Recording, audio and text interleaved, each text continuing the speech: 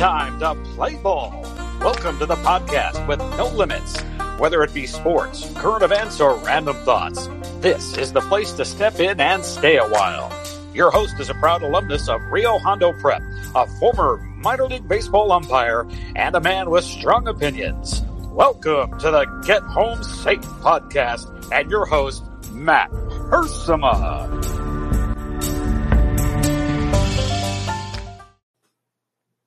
Hey guys, and welcome to another episode of Get Home Safe. It is Wednesday, July 1st, 2020. We made it, guys. We made it to the month of July. I didn't think we would, but here we are. It's been a fun week already with our episodes, Jason Ramos yesterday and Ken Lee on Monday. If you have not had a chance to listen to the Ken Lee interview, or you maybe did and didn't like some of the audio that was going on, it was a little choppy, a little lower sounding on Ken's end. We have gone in and fixed that. Actually, Ken Lee did it, if we're honest. He went in and fixed it. But I put that new recording in there to replace the old one. So it should sound much better if you haven't had a chance to listen to it. It was a lot of fun chatting with him on Monday. Yesterday, of course, was Jason Ramos. Just a blast talking football. I could talk football 365 days a year. Just a lot of fun catching up with him. Really appreciate some of the things he said, especially towards the end of his interview. It's been so much fun. I say this all the time with so many different people, but just a blast catching up with those guys. Today is Wednesday. We all know Wednesdays mean one thing. That's Bill Barnes. He is here again for the weekly Wednesday weigh-in.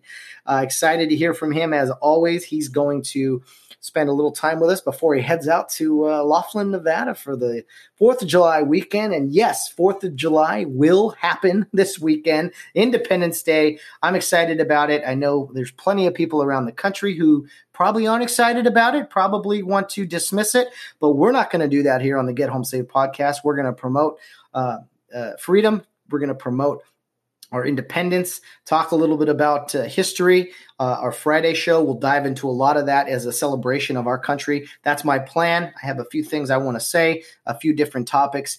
No word on a guest yet. I have guests recorded, but I'm thinking Friday will just be me and maybe a few comments and topics. I haven't decided yet. I'm still working on it.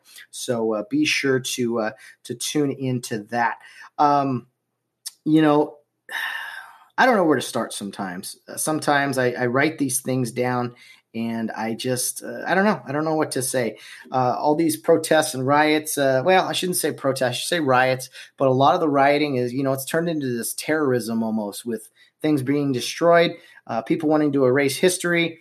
I'll get into this at some point a little more in detail, but I do want to say that, to truly want to erase history, I think is very dangerous. To hate, first of all, to hate something, I think you need to understand it first. I saw a movie one time about a guy who he was basically this college professor who hated God, and he said there was no God, and the whole point of the film was this student said, I'm not going to say there isn't a God. He had very strong religious beliefs. Well, the teacher said, well, you have to prove that God exists. And the teacher was, just telling him, if you don't say God doesn't exist, you have to prove it exists or you fail the class. Well, it's a well-known movie. It's called God's Not Dead. But anyway, I think it's relatable from this standpoint. The student eventually gets under the teacher's skin enough for the teacher to say that he hates God because of all the things that happened in his life. And he hates God. This is an atheist and he hates God. And the student tells him, how can you hate something that doesn't exist? And that's always stuck with me. I mean, it's a low budget movie, but a great story. And I love that message that we can hate all these things. We can hate a bunch of things, but you need to understand them. You need to understand that some things have happened in our country, maybe that we don't all agree with, but you can't just magically erase that something's happened. You also can't hate history until you understand history. I bet you, I'm willing to put money on a lot of the people who want to destroy certain statues and images. They probably have no idea what year the Declaration of Independence was signed. They probably have no idea what years the Civil War were fought. They probably have no idea what the date June 6th means, what the date December 7th means. They probably have no idea. They're just diving in, chanting, destroying. Those are my thoughts. That if I had to wager, I would say a lot of these people destroying things, demanding change. Wanting change is one thing, but when you start destroying things, I just don't see how that helps anything. I just don't. I mean, there's plenty of people who disagree with me. I'm sure of it, but if I have to sum it all up, I would say that you can't hate history until you understand it or know all the details about what happened. You just can't. You're ignorant otherwise. I mean, I could almost guarantee it that over half the people involved in this stuff don't know some of those important dates or important moments. They hear that someone did bad things, and that's all they care about. Oh, okay, well, let's just ruin everything. So I think to start off, we need to all be a little more educated. I know I do too. There's plenty of things I need to learn more about, but I'm willing to listen and learn about them. Unfortunately, this all started a long time ago with removing things from schools and just being less and less educated on history. So I think we really got to be careful, guys. I mean, I know the 4th of July is this weekend, and yeah, that's a running joke, of course. Hey, what day is the 4th of July on? July 4th. But I used to love when Jay Leno would go out and do jaywalking, and they'd ask questions like that, like, hey, when was World War II? Oh, that was like 1850 or something. People would give these ridiculous answers because they didn't know, and that's unfortunate. Especially with our phones, the fact that you could Google something real quick and learn almost anything. These are things you should know. I mean, the late 1700s, 1776 through, the late 1770s and 80s. I mean, those are moments in our history where this country was formed, and there was a lot of people were lost, and a lot of fights, a lot of fighting, and just violent. We're going to go into all that on Friday. I can promise you. Just because I think it's relevant, and I really want to have a good 4th of July show. It's going to be July 3rd, but I want to talk about those things as we close out the week. So that's kind of my plan. But again, I don't think you can hate something until you truly understand it. Otherwise, to me, that's just ignorant, and there's a lot of ignorance going around the country these days. I do want to say something about we had something recently happen on the program. I talked about it yesterday, maybe the day before, about a voice message and how a voice message can be sent in from one of the listeners. It can be however long, but, probably 10, 15, 20 seconds. And you can send a question in, and that I would answer it and put it on the air. So what we're going to do right now, we're going to take a moment to play that. I'm going to play you our very first voice message. It's from Will Tarico, who has actually already recorded with me, and he's going to be on the program at some point next week with his interview. But I do want to play his message right now. I will respond to it, and you guys will kind of get an idea of how that is going to work. Just so I want you guys to see this. So he was gracious enough to send something in, send me a question. So I'm going to play it, and then I'm going to respond, and hopefully more people get involved. So let's give it a try. Hey Matt, Will Tarico here. I know you're an official, so you get to be around a lot of athletes. My question for you was, who is the best athlete that you've ever umpired or reffed? Thank you, Will Tarico, for sending us that message. I will answer it this way, Will. I've had the opportunity to umpire baseball at a pretty high level, minor league baseball. Didn't get to AAA or the big leagues or anything, but I was fortunate enough to have a lot of guys on the field who I umpired, and they ended up getting to the big leagues. I also had the opportunity to umpire a lot of guys who were down rehabbing, especially in like the California League, just because all that's pretty regional. So I had that opportunity to do that. So I've seen a lot of pretty good baseball players. So I'll probably have to start there. I'll touch on a few like high school and college football and basketball players I've seen. But let me tell you about baseball. So when I was in the minor leagues, a few players that were kind of coming up with me were Jock Peterson, Yasiel Puig, George Springer, Billy Hamilton, CJ Cron, Brad Miller, Nick Castellanos. Those were guys that were in the minor leagues with me that eventually got to the big leagues. I also umpired some independent baseball and had a few ex-big leaguers there. Reggie Abercrombie, a really talented player, very athletic all around, and then a pitcher, Mark Hamburger. Yes, that's his actual name. He pitched in the big leagues a little bit. Had very good stuff on the mound. A lot of fun to see there.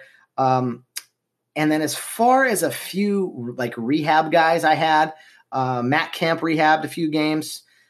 Billy Wagner was a pitcher. He was a closer for the Mets in the late 2000s. 2000. Yeah, anyway, he was a rehabber there. Saw him, Pablo Sandoval, Carlos Quentin, Juan Uribe, Carlos Zambrano, Houston Street. Had all those guys in games at one point or another as on rehab assignments, getting some work, coming back from injury and such. So those are some pretty talented guys at the big league level. They really stood out at the minor league level. I will tell you, of all of those guys, you specifically said the most athletic, I think, in your question. So I'll tell you this. Billy Hamilton was playing for the Reds. I believe he plays for the Royals now. But he was not only one of the fastest people I've ever seen, but it was ridiculous in the minor leagues. Everyone knew he was going to steal. They would throw over 3 times, they'd pitch out, and he'd still steal. It was no surprise. It was the worst kept secret in all of baseball that Billy Hamilton was going to steal a base. In my year, 2012, he broke the minor league stolen base record. I don't remember what it was, but he'd get up there, he'd steal third, and then 2 pitches later, he'd steal second, and then he'd steal third. And it was just ridiculous. He would score on ground balls when he was the runner on third. He'd score on ground balls to the pitcher. He would do all kinds of stuff, and it was just crazy. You had to be on your toes. When he was at the plate, if he hit a ground ball, it was just every play at first base was just a whacker, a very close play. So he made everything close. So I named some names there that are pretty good big league players, and Billy Hamilton is in the big leagues, but just an incredible athlete, unbelievable speed. He changed the game for everybody. He plays center field. He was playing shortstop in the minor leagues, but they moved him to center field. So just a natural athlete, killer speed, unbelievable base runner if you haven't had a chance to see him at some point. So those are some of my baseball guys. I also officiated, high school basketball, high school and college football. No high levels or anything, but I'll tell you a few names. Alonzo Ball, who plays in the NBA now. He was really good at Chino Hills High School. What he was like, I think I had him when he was like a sophomore. Anyway, had a few guys that had that team kind of early. Lonzo Ball was pretty quiet. He was just better than everybody else. So didn't have a whole lot to say. Just a quiet dude, but very good player. I mean, him and other guys on that team, as soon as they crossed half court, they were shooting the ball, and just very smooth. Chris Reyes, he was a basketball player at Damien High School. I think he ended up playing at the University of Utah. Again, I didn't have many high-profile games or high-profile athletes, but he was a guy that definitely stuck out to me for whatever reason. He was a good all-around player. Another basketball player, this is a guy that I believe is up at Oregon State now, Jared Lucas. He played at Los Altos High School. His father, Jeff Lucas, was the coach. Always fun working his games. Jeff challenged you. And, you had to work hard for him. And, his son playing for him was a big deal. I think to my knowledge, Jared broke the Southern California scoring record and ended up finishing third all time in California. So a very, very good basketball player. He played varsity all 4 years. So I had him in his early years, like when he's a freshman and sophomore. Anyway, those are just some names. Basketball, and then I'll give you a few football names. A couple guys from the Corona Centennial team in 2015. J.J. Taylor, who's at Arizona now. Javon McKinley. He's at Notre Dame, or he was anyway. Just really, really good player. Tyler Vaughns, had him at Bishop Ahmad. He's at USC. And then let's see. Nick Montana, Joe Montana, one of his kids. He played at Mount Sac for a little while. And probably the one of the best just all-around football players who's now in the NFL is Kyle Long. He was an offensive tackle at Saddleback Community College. Kind of a nasty dude, really pushed the envelope a little bit, but a very good football player. So, again, it's probably not the one-word answer you were looking for, but I just wrote down a few names, and I was like, you know what? These, having worked multiple sports, those are just some of the different names I've been around, and having an opportunity to be on the same court or field with those guys. And you know what?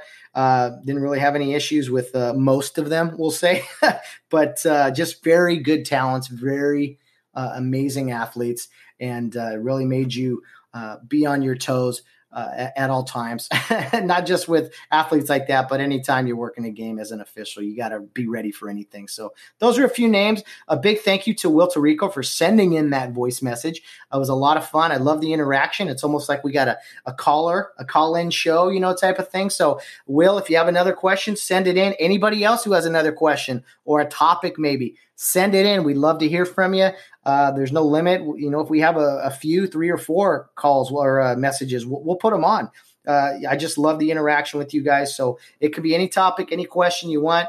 I will answer it if I can, if it fits the show. Maybe if it's something I can, I won't. But I think in general, I would be more than happy to answer questions and include you guys in the discussion here and all the topics. So thanks again, Will Tirico. Guys, we look forward to hearing from anyone else. If you'd like to send in a voice message, it's through the Anchor app.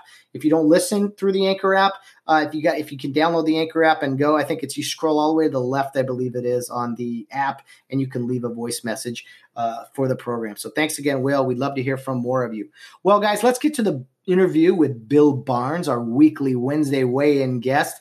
I know he's got plenty to say. I don't want to hold him up too much from getting to his trip, heading off to Nevada this weekend. So let's get right to it. We're going to have a quick break, and then we'll get right to our weekly interview with Bill Barnes.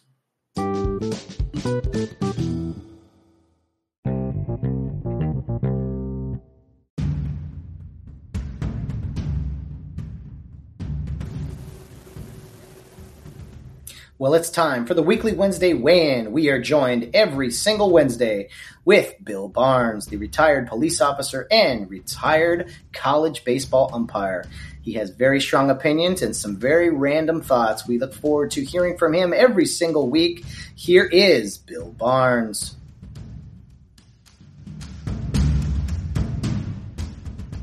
Well, we are joined once again with Bill Barnes on the weekly Wednesday weigh-in. Bill has been so gracious to grace us with his presence every single week. The past, I don't know, we must have done 10 shows by now, Bill. Welcome back. Always good to be here, even though we're doing it remotely today. If our governor's going to close bars, then by all means, we're going to close the studio just to one person. Well, Bill, we've done this remotely before, but for those who have not been on the show yet, when you do it remotely, it kind of comes out like a speakerphone. So unless you have a pair of headphones, that's probably the best way to go. And Bill, this is the first time you're improving as a podcaster here. You've thrown some headphones in and you're ready to go today. What do you think? This is some kind of joke here? Of course I'm ready to go. This is this is what I do. This is who I am. Of course I'm going to be ready. Oh, beautiful. Well, your seat here in the studio is open. It's also 6 feet away. But anyway, yeah, we wish you were here, but we totally understand. Sometimes doesn't always work out. Well, Bill, there's been a lot going on the past week since you've been here last. We've talked about Major League Baseball. We've talked about the coronavirus. We've talked about different lockdowns and everything. I have a few things I'd like to get to, but what's on your mind today? Well, what's on my mind is that our illustrious governor has chosen to take the coward's way out and close bars in virtually every county in the state. And he has made the decision or actually Los Angeles County made the decision to close beaches for the July 4th holiday from, I believe, Friday through Monday. What really irks me is that these decisions are made and the public thinks that we're so fucking stupid that we can't see through the excuses and the cover-up on how this COVID is spreading. You can't tell me that the disease did not spread, or the virus did not spread through protests that were ample and of enormous size of people standing shoulder to shoulder, marching, yelling, screaming, demonstrating, looting. That went on for a good 2 weeks. The incubation period is perfect now on when the virus hit you, and now that it's being tested for and positive tests are showing. The timeline is perfect for all of the hundreds of thousands of people that protested supposedly peacefully, and not one mention from any politician that could have been a contributing factor. So basically, the politicians, the decision makers, Mr. Garcetti, Mr. Newsom, are protecting these protesters, protecting them, not blaming them for spreading this. You can't tell me that the vast majority of these cases weren't spread by them. The bars haven't been open that long. You can't blame it on bars. I mean, you can, but any smart individual knows that wasn't the case. The bars in LA County were only open for probably 7 to 10 days before he made this decision 2 days ago to close them. So, well, yeah, I mean, come on, Bill. I would say, it's all about safety here, and all the people going to bars, those are probably the people that were then going out and rioting and burning things as well. I mean, this has got to, by shutting bars down, that has to stop some of the rioting, right? I hope you know I'm kidding. Yes, I do.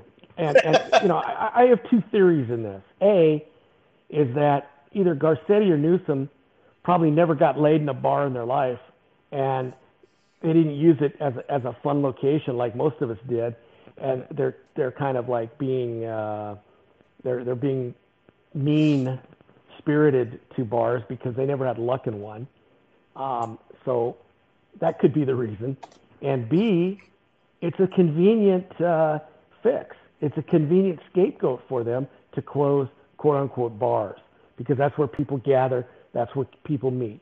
Now, since the reopening, I've been to a few, and the ones that I've been to be quite honest, haven't been all that crowded. And yeah, people have been sitting close to each other. I personally, like we did the other night, we sat outside and we distanced ourselves.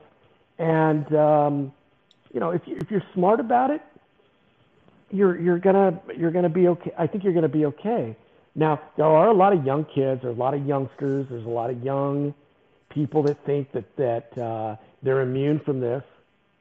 And obviously, unless these tests are completely erroneous, which wouldn't surprise me, there's a high positivity rate for the 25 to 40-year-olds. Okay. Well, guess what? Those were the ages of the protesters too. Okay.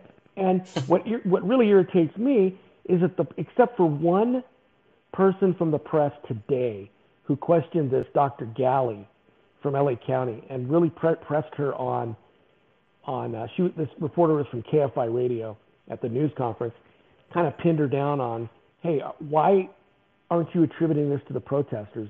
the timeline is right, and laid out the whole thing. And this galley, like any other county employee, like any other person working for the man, whose agenda is to screw over people, danced around the whole question and didn't answer it, other than to say we're closing bars and we're closing the beach. Well, you're going to have to do one or two things with this virus. It's not going away. Perhaps the strain of it is weakening somewhat. There are ideas out there, and people have some theories that the strain is weakening, but it's not going anywhere. So either we stay at home and don't go out, or we go out and we hit this thing head on and we live life as normal, with some safeguards about how we live our life, how we, if there's a fire, don't run into it. Okay, go around it. If there is, so what I mean is, don't go mix in crowds. Don't do the things that a lot of these protesters and a lot of these quote unquote peaceful protesters and demonstrators did.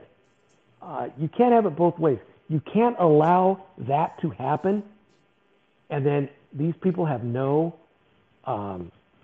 responsibility for it, and you blame it on some other entity of society. That is just plain wrong, and that's what is going on. Yeah, it's completely ridiculous, Bill, and I'm going to say my piece here about all this. It is complete hypocrisy to sit there and talk to citizens with that stupid, concerned voice, that tone of talking down to you like you're a child, to tell us that we're going to close these things for your safety, when you didn't seem concerned at all. When there's thousands of people in the streets protesting and doing things, you're going to put that now on owners of bars. That's just complete nonsense to me. And I'll say this about bars. I would say there's more restaurant chains than there are like bar chains. You know what I mean? I think bars in general are a lot of small business owners. And so once again, we're hammering that part of our economy in an area that could grow a little bit. And it's just absolute hypocrisy. Like you said it, you cannot have it both ways. Don't lecture me on where we can and can't go when there's thousands of people in the streets and you don't say one word about it. You say, oh, these are peaceful protesters. Okay, fine. It's a different subject. But don't sit there and tell me that our actions, going and sitting on a beach, going and sit outside on a patio with a couple of friends is unsafe when people are on top of each other running around on all these different protests. I don't know why people aren't calling out the media and some of our political leaders for this inconsistency. Well, because obviously I guess they don't care. I guess they're just another spoonful of shit, please.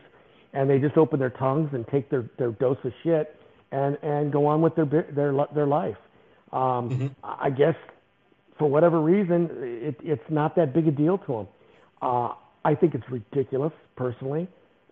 I think it's a complete sham, but I'm not surprised because these are the people that we as a state and as the city of Los Angeles voted in.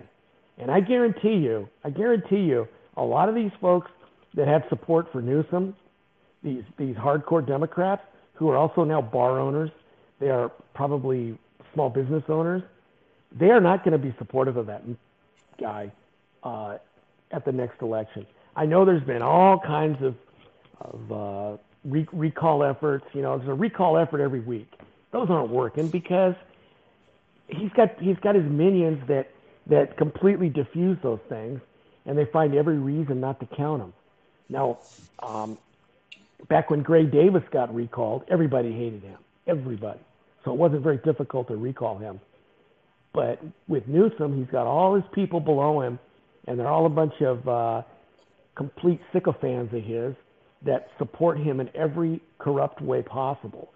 So it's going to take an overwhelming vote of the state of California, the people of, to get this guy out. And also in Los Angeles, you're going to have to get rid of Garcetti because he's a cancer to that city. He really, really is. There's no way out of it other than to just replace them with some common sense people that can do a much better job, because these guys are completely delusional. Well, Bill, it's Southern California, and it's California in the case of Eric, or excuse me, in the case of Governor Newsom, and we have just as a state, California, have not made a practice lately of electing people that have a better head on their shoulders. So I'm not as hopeful as maybe you are in that regards, because it's just going to be another cycle of lunacy. We didn't think it would get worse than Jerry Brown, and here we are with Mr. Newsom. So, I don't have a whole lot of faith that the state of California will change much. I just don't. I do want to say this, Bill, that this is the first illness, virus, check all the boxes you want, that is political. I've never seen something that is so political. There's definitely some stall tactics going on with no, you got to wait, stay indoors. I know there's an election coming up in November. There is other people that are like, hey, let's get out there. Let's see what happens here. Let's try to make some improvements. I think overall, there will be a spike here in some cases if we all get out there, but in the long run, I think it's better off than keeping us locked up. And one more thing, you talk about masks, you talk about all these restrictions and everything. I don't know how much they work or they don't work. I don't know a ton about viruses, but I know that, if there's this 6 feet rule, and sometimes it only goes one direction, people behind you, but then there's people next to you. Like, there's so many inconsistencies. And I could say this about a mask. I wear a mask because I want to go different places. I don't like wearing a mask, but I do it. I don't know how much good it does, but to me, whoever is making these decisions, it's another opportunity to really make everybody do something uniform. And that is kind of where I think a lot of these policies are. I don't know how safe they are. I think it's like this concept of, well, let's look like we're doing something at least. And I really don't know how much is actually getting done. Well, I'll say this. If you really want us to wear a mask, and I'm the same way you are, I wear one when I go out, just to let that person know that I come in contact with that, hey, as much of an asshole as I am, I care about you. I'm wearing a mask so I don't infect you if I do have it, okay? That's the only reason I do that, okay? Now, when I look at someone who's not wearing one, I can give two shits. I really can. That's their prerogative. But going forward with this mask thing, make it a law. Make it a law, okay? Make it a law that you must wear, you shall. It's like wearing pants to cover your genitals, or with females, a bra or some type of top to cover your breasts. Last time I checked, if I walk outside with no pants on, A, someone's going to laugh at me, and B, I'm probably going to get arrested for being obscene in public. Okay, I'm not hurting anybody. By me walking around with my junk hanging out is not going to make anybody sick. It might make them sick to their stomach, but it's not going to make them physically ill. It's not going to give them a virus. This particular thing, if I don't wear a mask, they're saying I may give someone a virus. So if we're going to make laws to where we have to wear clothing to cover some parts of our body that's not a health issue, then let's just make it a fucking law that you got to wear a mask. And then there's no ifs, ands, or buts about it. Then the crazy broad that was that they filmed in the store in Hollywood, where she's screaming and yelling and going off, that would not be that would not be an issue. She either have to stay home or wear a mask. You wouldn't have her going off like a crazy lunatic inside a store like that, where masks are mandatory. But do you really feel, Bill, that that's necessary? We should do that? I do. Why do you feel that way? Why do you feel that way about masks? Why should everyone have to do it? Because it just takes all the bullshit guesswork out of things. Whether it's helpful or not, whether it saves lives or not, they say it helps, they say it does. if you're gonna make a suggestion to the American people, a lot of people will right off the bat say be negative to it. All right. If there's any chance at all that this thing helps and saves lives, make it a temporary law that you shall wear a mask. Just make it a fucking law, and then you take the guesswork out of it. All right? Just do it. Don't I highly advise you to wear a mask. It's highly suggested. Fuck that. Just say, you know what, folks? It's law now. Well, I get the whole I highly advise you stuff. I totally understand that. I'm like, okay, what's that really do? You're giving me some wiggle room. But most businesses out here, places you go into, supermarkets or food places, it says clear as day, hey, you got to have a mask to come on in here. I mean, so it's not like it's a suggestion in some of these areas. And I think, some people are flipping out over this stuff. And again, my question is, how long, if the virus isn't going to go away, are we wearing masks for the next 20 years? Well, what's the plan here? What is the if you're going to say put it into law, is you say it's temporary, but so I'm willing to argue both sides of this thing, Bill, just because I think we're still divided, and I don't know what the answer is. I don't like wearing a mask, but I'll wear a mask to go into a place to buy something because that's the policy. I don't want to get reprimanded. I don't want to cause a scene or anything.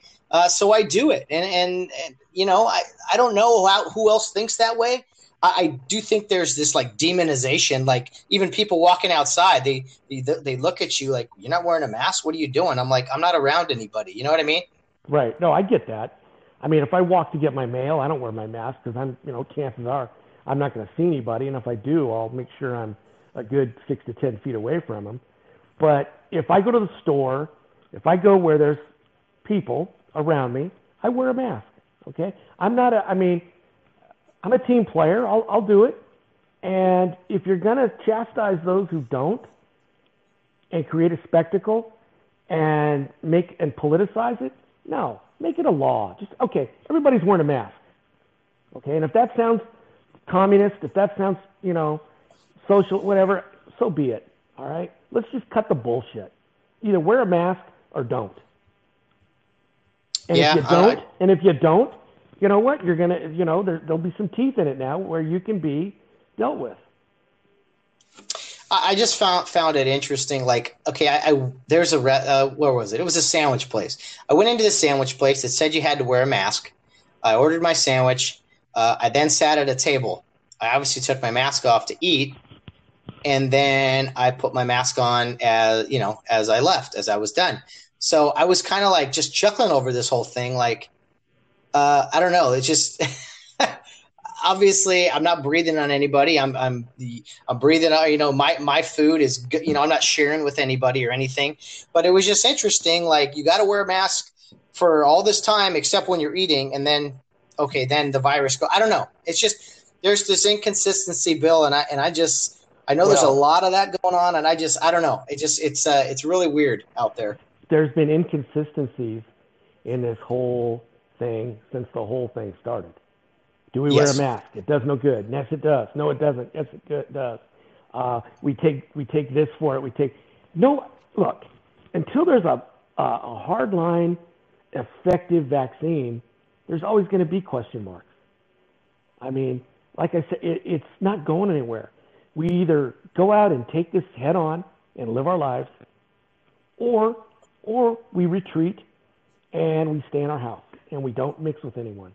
Now, I'm kind of doing a little bit of both. I don't go out as much as I used to. I'm careful about where I go, and knock on wood, so far I have not gotten this thing. And once again, I know very, very few people. Me personally, I know of one person that I know who, if I saw on the street, I would know her. Other than that, it's been friends of friends or a relative of a friend or someone like that, that I've heard of. But again, it's a, I'm not gonna comment on the severity of this thing because it affects different people in different ways. Agreed. A vibrant, young, healthy person gets it. It may not even slow them down. a fragile older person who's got some underlying health issues, it obviously can kill them. So with that in mind, it's nothing to play with. It's something that we've got enough problems in this country. And, Yeah. This COVID thing is just an added pile of shit to the whole heap. And the sooner we can deal with this and be done with it, obviously, the better. Because there's always something else. What's next? Always. I mean, next month there'll be something else coming, and there's plenty more. This year has just been one for the books, and I don't want to beat COVID to death, but we've done the lockdown thing for 3 months now, unemployment, this and that. We've done that, and things have opened up a little bit, and spike goes up. That's going to happen. People that get terrified of that, it's like, okay, well, if you have the power to not go out and not go back to work or do these things, then don't do it. All right. But for some people, they want to get out there. I don't think there's this deep concern to go rub shoulders with people or breathe on people. I understand the bar thing. If it's like clubs where there's like hundreds of people in there, people are dancing on each other and everything, that to me doesn't make a whole lot of sense right now. But I mean, a couple dive bars where there's, people all spaced out. You're really telling me that is that big of a concern with everything else going on in the country today? That's like at the top of the governor agenda in their meetings. I don't know. To me, I just don't understand that. But we'll move on, Bill. We'll move on. One other thing that our governor did say, or maybe it was the LA County. I can't remember. You probably know more about this than I do, but the beaches have been officially closed this weekend for 4th of July. And I want you to comment on this, Bill. The LA sheriff, Alex Villanueva, from what I read, he's refusing to enforce the beach ban on July 4th. I don't know if you read into that or not, but what can you tell me your thoughts on that whole thing? Well, I kind of understand that a little bit. I mean, it's a public health order. It's not a law. And I guess from my understanding is that any department is not bound to enforce that. Education and advising people is the way they want to go. Now, I'm not a real big fan of him, but I will say this. If you can't effectively go out and enforce looters, non-peaceful protesters, demonstrators, if you can't effectively go out and enforce them, why are you going to put your resources into messing with people that all they're doing is sitting on a beach on a holiday and relaxing? They're not out there creating havoc. They're not out having riots. They're just out there relaxing. I think his resources, from what he says, are so thin anyway that it would be stupid for him to put his deputies out at the beach other than being in the inner city or on patrol where they're needed. I applaud that decision. Again, he's a politician, and he's looking for votes because the LA County Board of Supervisors absolutely hate him, and they want him out. They're doing all they can to discredit him. They're defunding his organization tremendously. So if they say up, he's going to go down. So, well, I thought, yeah. I'm sorry, Bill. Go ahead. No, I was just going to say it's a political move on his part to, basically go right back at the Board of Supervisors who have made this decision and tell them no. I'm not going to enforce it.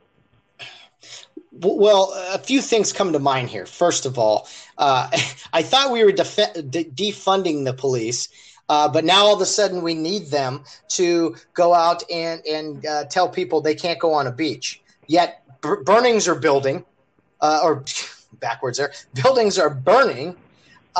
There's still some terrorism. I'll call it what it is. Not the protesters, of course, but some of the marching and the destruction of monuments and statues and all that. All of that is we can ignore that. But we have to send the police out there and then I know this is the sheriffs, but to fund the police who we don't want around, but now we want them to, hey, go make sure that people aren't at the beach. Why is all this so backwards to me? Am I just losing my mind here? What is it, Bill? It's whatever these left-wing crazy Democrats find as their flavor of the day. That's what they want. And the police chiefs and sheriffs are no better because they're right along. They're not offering any resistance. They're doing exactly what they're ordered to do because, once again, they are minions and cronies of these mayors and city council people. They want to keep their job. Therefore, they do as they're told. And I'll be quite honest with you. A lot of cops I know that are still on the job, they're to the point now where they've given up and they say, you know what? Fuck it. Defund us. I don't care. You want to take my car, take our equipment, take our resources? Great. We'll walk the calls. We'll do whatever you want. The pay's the same. Whatever you want us to do. Make this job a whole lot easier. The ones that are losing are the public. When they call 911 and it takes 45 minutes for a cop to get out there on a in progress burglary or robbery or felony, they're the ones losing. I saw a clip from Minneapolis, and it was an all-out gunfight, basically in the streets. No police to be found, of course. With all the pushback there, but this looked like the Wild West. It was a group of people just shooting at each other.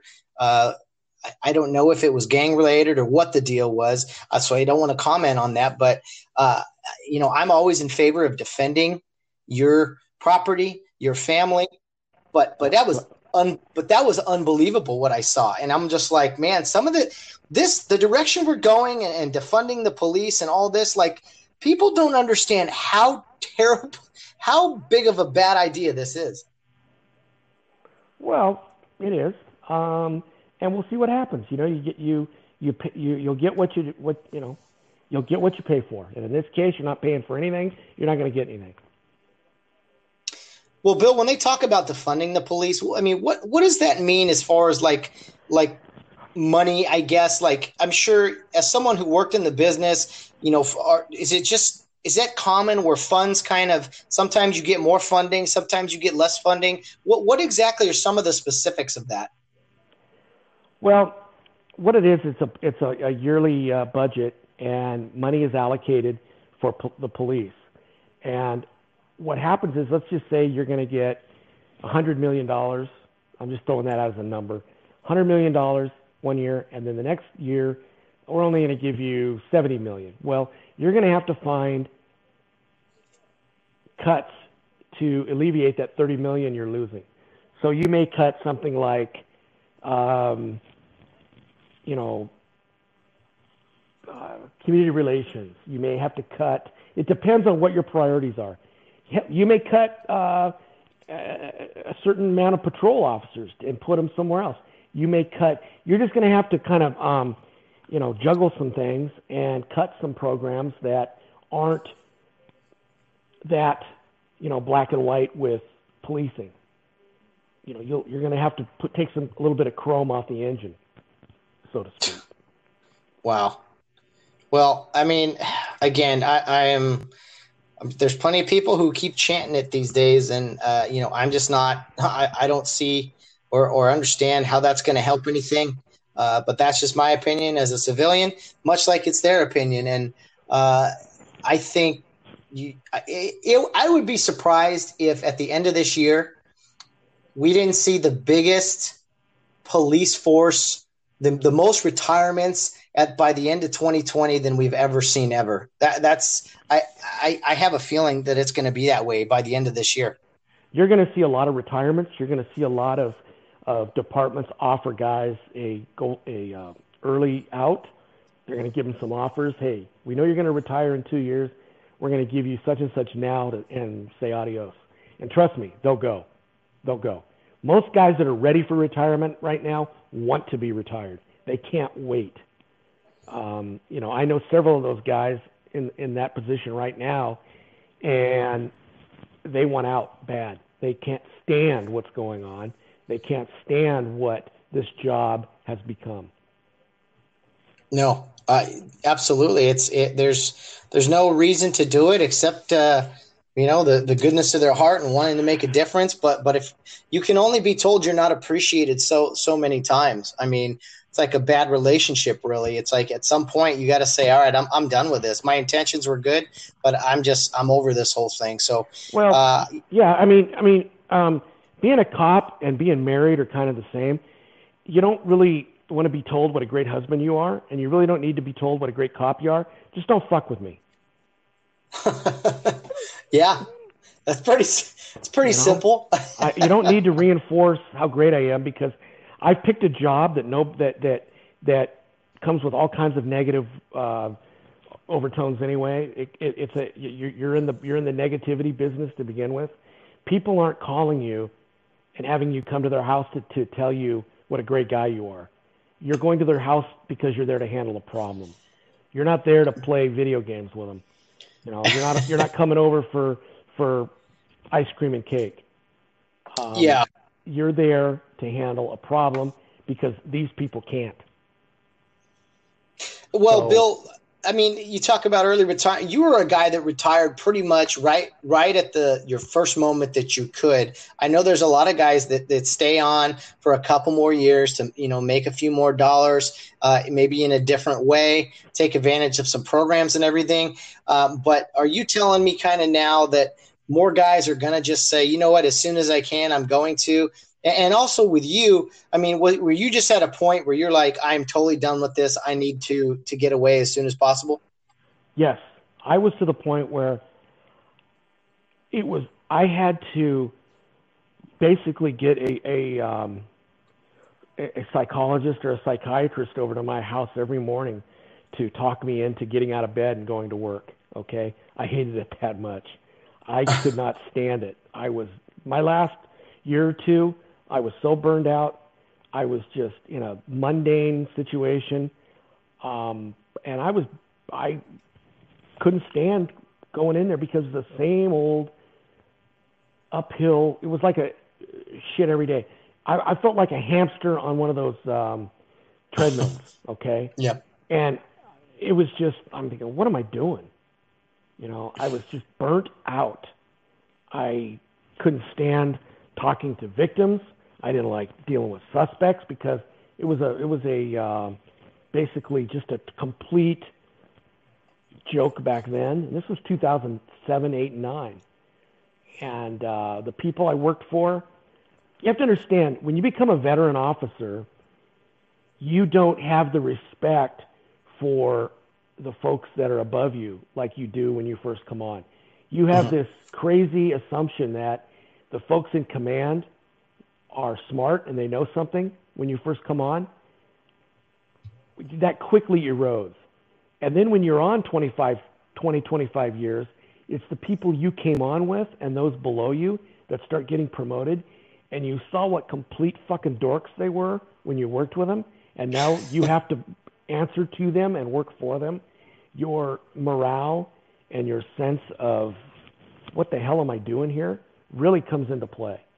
And you scratch your head every time you have to talk to these people because they were idiots when they came on and they're bigger idiots now.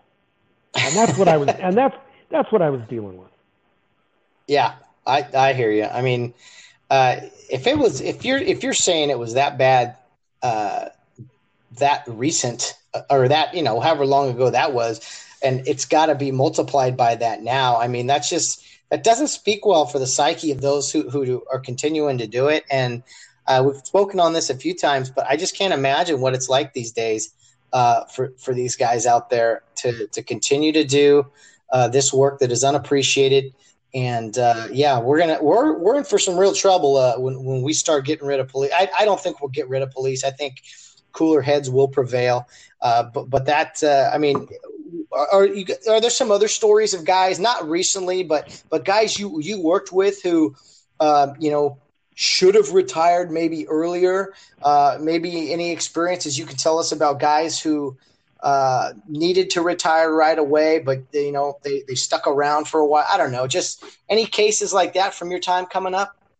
Well, I'm sure there was. I can't recall any right now.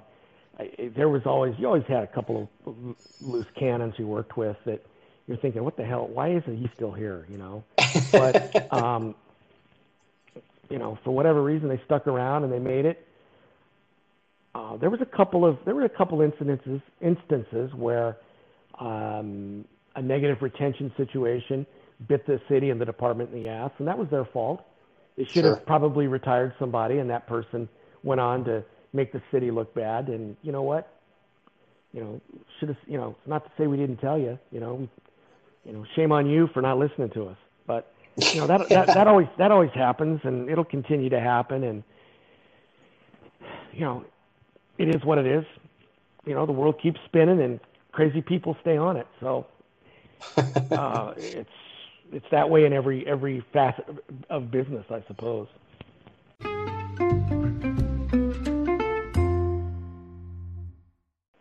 Well, Bill, last week we discussed Major League Baseball, and it was looking like it was they were going to reach an agreement and eventually come to terms on some of the the exact details and everything. But since we've done the show, they did come to an agreement. They settled on a 60-game season that will be taking place in July. The end of July is from what it sounds like. But, what are your initial thoughts on the fact that they reached a deal? And I know you have maybe some inside sources that I know you discussed some of these things about. So what can you tell me about your general thoughts with Major League Baseball?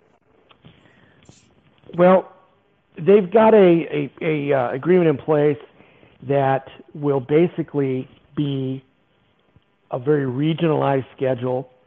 For example, the Angels, Padres, Dodgers, Diamondbacks, and I believe the A's, Giants, and Mariners, I guess, are all in one regionalized league, I believe. And there's going to be a lot of, 45 of the 60 games are going to be within your team's conference. Division, yeah. Yeah, I guess there's 10 teams in each 3 conferences. Am I right on that? My understanding with the breakdown is that it's a 60-game season, so you have 4 other teams in your division, 3 5-team divisions. So you're going to play those 4 teams in your division 10 times. So there's 40 games, and then in the inverse, the other league. So the NL West will then also play the AL West, and they will play each of those teams a total of 20 games.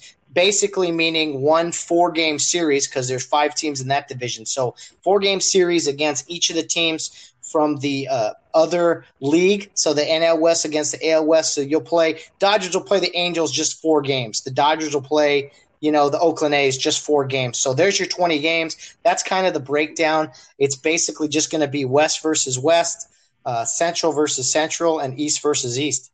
And these are all teams, and they're combining leagues, correct? Yes, my understanding is that the leagues are going to stay the same. It's still going to be an NL West champion, an AL West champion. I don't think it's going to be, just 3 10-team divisions. Okay. I think it's still going to stay under the structure of NL versus AL, but because otherwise, if they had done that, then they would have obviously played more games against each other with the crossover. But I think it's just a way to break it up so you're not just playing your divisional opponents. 40 games against 4 other teams is more than enough, right? Right. So yeah. So your American League West will be what? Houston, the Angels, Oakland, and Seattle, and the Rangers. Okay. All right. So there's your 5 right there. And then the National League West will be it's the same, I guess, same as it's always been? Yeah, the divisions. Dodgers, Giants, Rockies, Diamondbacks, and Padres, right? That's it. Right? Okay. Well, all right. Well, then there'll be a little more travel then than what I had initially thought. But whatever, 60 games is 60 games. And the bottom line is, it's going to be a sprint, not a race. And whoever stays the healthiest will probably have the best chance of winning. Look at it this way. If you get one player, let's say Mike Trout gets COVID-19, 14-day isolation, and then you have to test negative twice in a row. That's 3 weeks. That's half the season. He's on the shelf. Yep. So you better have a pretty good taxi squad of guys. And again, this is something brand new. Nobody knows how it's going to go. You talk about a season that's up for grabs, a 60-game regular season. Who knows who wins it? Yeah. It's kind of like you're flipping a coin, man, on who wins and who loses. 60 games is nothing. That's a third of the regular. That's a third of 61, 21. That's almost a third of a season. Yeah. Well, it's crazy that, you said it, marathon versus sprint. It is taking a sport that is a marathon. That the beauty of the baseball is that it is a grind. It's a long time. It's every day. And these games are going to be played every day also.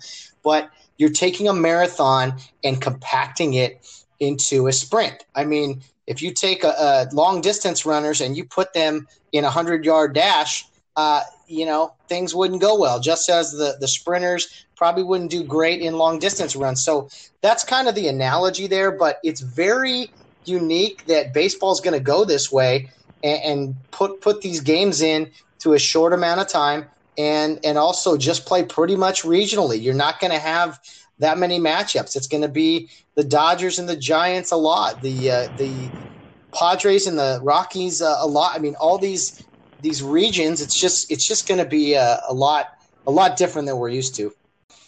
You've got a lot of safeguards being adhered to too in this. You've got a locker room that's usually meant for 25, 30 guys. From what I understand, there's only 10 players assigned to a locker room. You've got the coaching staff is taking up suites that are normally for VIPs in the dugout suites. You also have the players have a lot of the elite players have private suites being converted to locker rooms. Everybody has their own safe area, and that's a big difference. I don't think you're going to see the post-game buffet spreads they put out anymore. I think showering will be something that will be a lost art. It's kind of like, back in your high school days. You go play the game, you change clothes, and you get out of there. Maybe you don't even change clothes. I know maybe I'm just coming up with a theory here. I'm thinking that the umpires, my thought is, and kind of what I've heard, I don't know if this is going to be true, is that if you're a local umpire, let's say you're umpiring a game in Dodger Stadium and you live in, let's say, Huntington Beach, you're probably just going to commute to the ballpark in your uniform. If you're working the bases that night, wear your uniform, go through the tunnel, work the game, go out the tunnel, get in your car, and go home. Now, if you're the plate guy, you probably need the locker room to dress and undress and put all your gear on. And I'm sure that that will be available, but you'll be in there by yourself. And so that's going to be different. Just kind of like, back in the days when you had a high school game, you put half your shit on, you drove to the ballpark, you put your shirt on, ran on the field, did the game, game's over, got in your car and left. So that could be a whole, or if you're staying at a hotel, you may be dressing in your hotel room, walking down through the lobby, getting in the car and going to the game. It could be the way for players and the officials. Who knows? I know that's a possibility, just to alleviate distance. There will be no high-fiving, no spitting, no arguing from short distance will be allowed. No fighting. No fighting. What a concept that is. I know there's a lot of different rules that have been put into play. But this is okay, Bill. I mean, what do we do? Okay, no fighting. Really? That's been around forever. There's no fighting. Like that doesn't mean they're not going to fight. Telling me guys are not going to argue? Are you kidding me? I mean, that's not going to happen. Guys are still going to argue, 6 feet or not. And then you got if people are dressing in their hotel rooms, especially umpires, that's unsafe. That's completely unsafe to have somebody walking through a lobby wearing their umpire uniform or most of it. I mean, guys like you and I we know what umpires look like and who they are in their civilian clothes, but not everyone else does. Now you're putting a target on those guys' back. That's completely inappropriate. And for the players as well. I mean, I know there's security and this and that, but I'm just thinking out loud right now, Bill. Well, if you're wearing a gray pair of slacks and some base shoes and you have a black windbreaker on over your shirt, I don't. It's going to take more than the average bear to figure out who you are. I mean, I think you're okay there. I really do. If you're going to go out of your way to figure out who an umpire was and yell and scream at him, you're going to know whether he's in his plain clothes or in his uniform. So I don't know. It's uncharted waters. Who knows what they're going to do? And to be honest with you, how much of the season can they? If 3 or 4 guys on a team go down, I mean, come on. Are you going to continue this madness? Are you going to play through it and treat it like it's an injury plague on a team, or because it's a virus, you're going to shut shit down? And besides that, you're not going to have fans there. It's going to be TV only. It's going to be kind of a farce, in my opinion, anyway. But they're going to do it. Yeah, I was craving sports for so long, and I told you a couple times already. Now I'm almost like I don't even care anymore. I'll probably tune in just to see what it's like, but some of these things I've heard. Okay, no spitting. How are they going to police no spitting? They're going to fine guys every time they do it. Guys will still do it. They don't care. I mean, you can make all these laws and restrictions all you want. These millionaire athletes are used to doing things a certain way, and you know what? Health concerns. I mean, I don't know. You can make 1,000,001 laws about health concerns. At some point, you got to play the game of baseball. At some point, we got to live our lives as well, and just let the chips fall where they may, or however the phrase is. You made an analogy not too long ago, and it kind of was like when we umpire baseball, sometimes we have rain situations and we have decisions to make. It's whether do we call the game and do we pull the tarp and say, hey, let's do it again another day, or do we wait it out, or do we play through it? Sometimes you got to play through a little rain just to kind of get through. Okay, the rain's going to pass and we're going to keep playing. So it's uncomfortable, but you got to play through it. So that's kind of my thoughts just with baseball in general, like with this whole COVID thing is, okay, we're going to have to play through some stuff we're not used to playing through. And again, like you said, if somebody does go down because of COVID, I mean, they're going to miss a good chunk of the season. So to me, the World Series, if you want to call it that, or what, maybe the name will be changed. I don't know. To me, it's all up for grabs if the season gets completed in its full entirety. And I'm skeptical whether that'll happen or not. I'm skeptical whether it will. I'm skeptical whether or not all the other sports will take place. It all hinges on at what point do you draw the line, whether this is safe or unsafe. That's the bottom line. Just like you say in a rain situation, if you have a good tarp and you know that the rain may stop, you bring the tarp on and you wait. If you don't have a tarp available and you just play until the dirt has become puddles, you play until then. You basically kind of go until it's safe or unsafe, and that's field conditions, health conditions, whatever the conditions may be. Mm-hmm. Yeah, I just it's definitely a first. We're going to see it. It's going to be really odd, not just what's on the field, but the dugouts, the interactions with everybody off the field. It's going to be something very different. It's completely different than this whole NBA bubble thing. They're just trying to quarantine everyone and put them in one location. I mean, I don't agree with that either, but, this is kind of where we're at. I think more and more as football players get out on the practice field, more and more people are going to be, they're going to get infected. And you know what?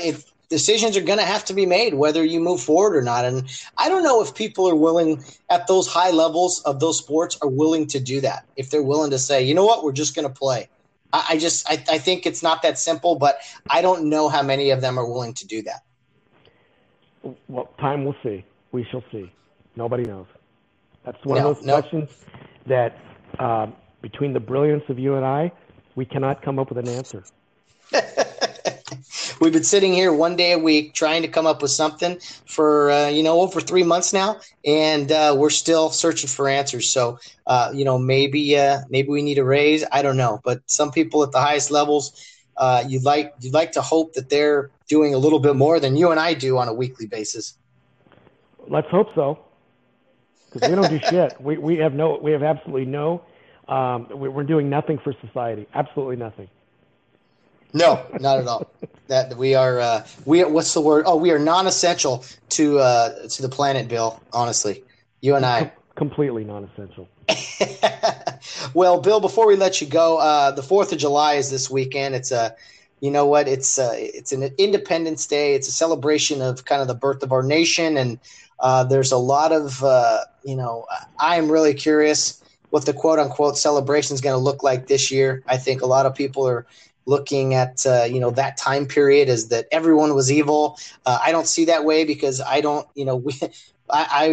those people weren't born in 2020 and then shipped back to the late 1700s, with our viewpoints and stuff. So we don't have to talk about that, but I just want to say that, 4th of July to me still means something. It's Independence Day. I know it's just another day to some people, but I hope that there's enough people out there who look at Independence Day this weekend for the greatness that it is. It's the birth of, our great country.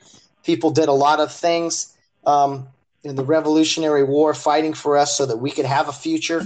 And anyway, I don't know what you're doing. I know you're probably not going to the beach, but any plans for 4th of July? I'll be in Laughlin leaving tomorrow. I'll be back Sunday. As of now, the Nevada side is still open as far as watering holes, etc. Arizona's shut down, but I will have to either drink in the room or find a place in Laughlin, which I'm sure there's plenty of. But the Bullhead side is off limits, so I'll make do with what I can. There was always a really big fireworks show in Laughlin on the 4th. That unfortunately has been canceled. I'm sure there'll be some do-it-yourself homemade celebrations going on, which I'm looking forward to looking into. So one way or another, we'll make it a good 4th, and we do have a lot to still be thankful for, but we're being challenged right now. We're being challenged by our own people within this country that just can't seem to figure out what's important and what isn't.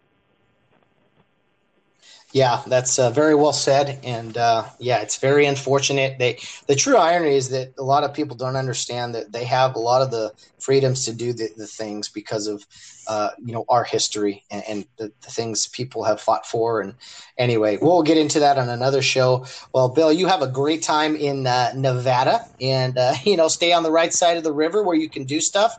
It should be a good time. Have a great 4th of July. And we'll talk to you next week, my friend. I'm sure something will be brewing at that time that we'll dive into and kick the shit out of and maybe either make it better or make it a whole lot worse.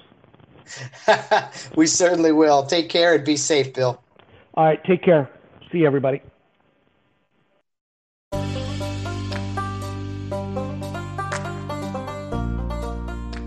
very big thank you, Bill Barnes. Be safe out there on your way to Laughlin, huh? Make sure to bring your mask, your sunscreen, maybe some other whatever else you need, Bill. Just be safe out there. Thanks for joining us. We look forward to hearing from you next week. Have a happy 4th of July, my friend.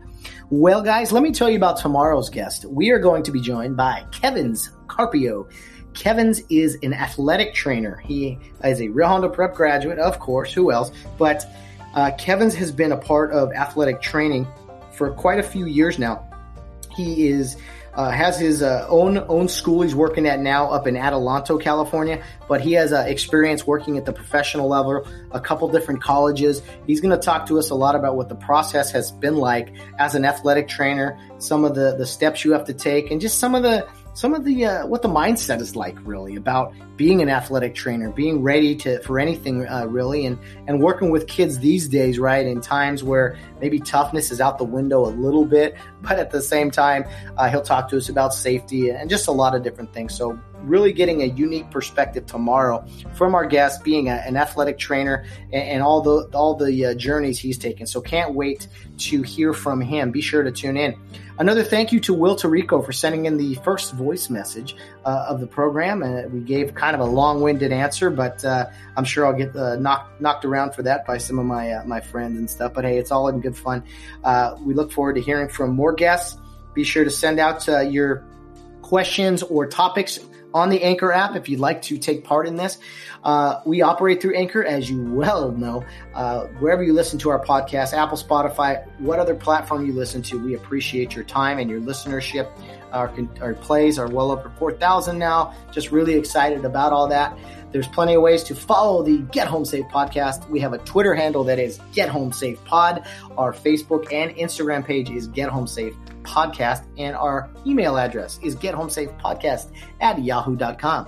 If you'd like to write us, you can do so there. If you don't want to take part in maybe a voice message, same thing. If you have a topic or just want to reach out and say hello, please feel free to do so. We look forward to it. Guys, it's been a fun week already. We are 3 days down, 2 to go. We got Kevin Scarpio on Thursday and probably a 4th of July type show on Friday. I'm still working on it. There's a lot of topics I'd like to share. Again, if anyone wants to tune in or to contribute to the show, send a voice message through Anchor. It's a lot of fun to hear from you. But guys, whatever else you're doing, whether you're out on the town or around in third base, get home safe.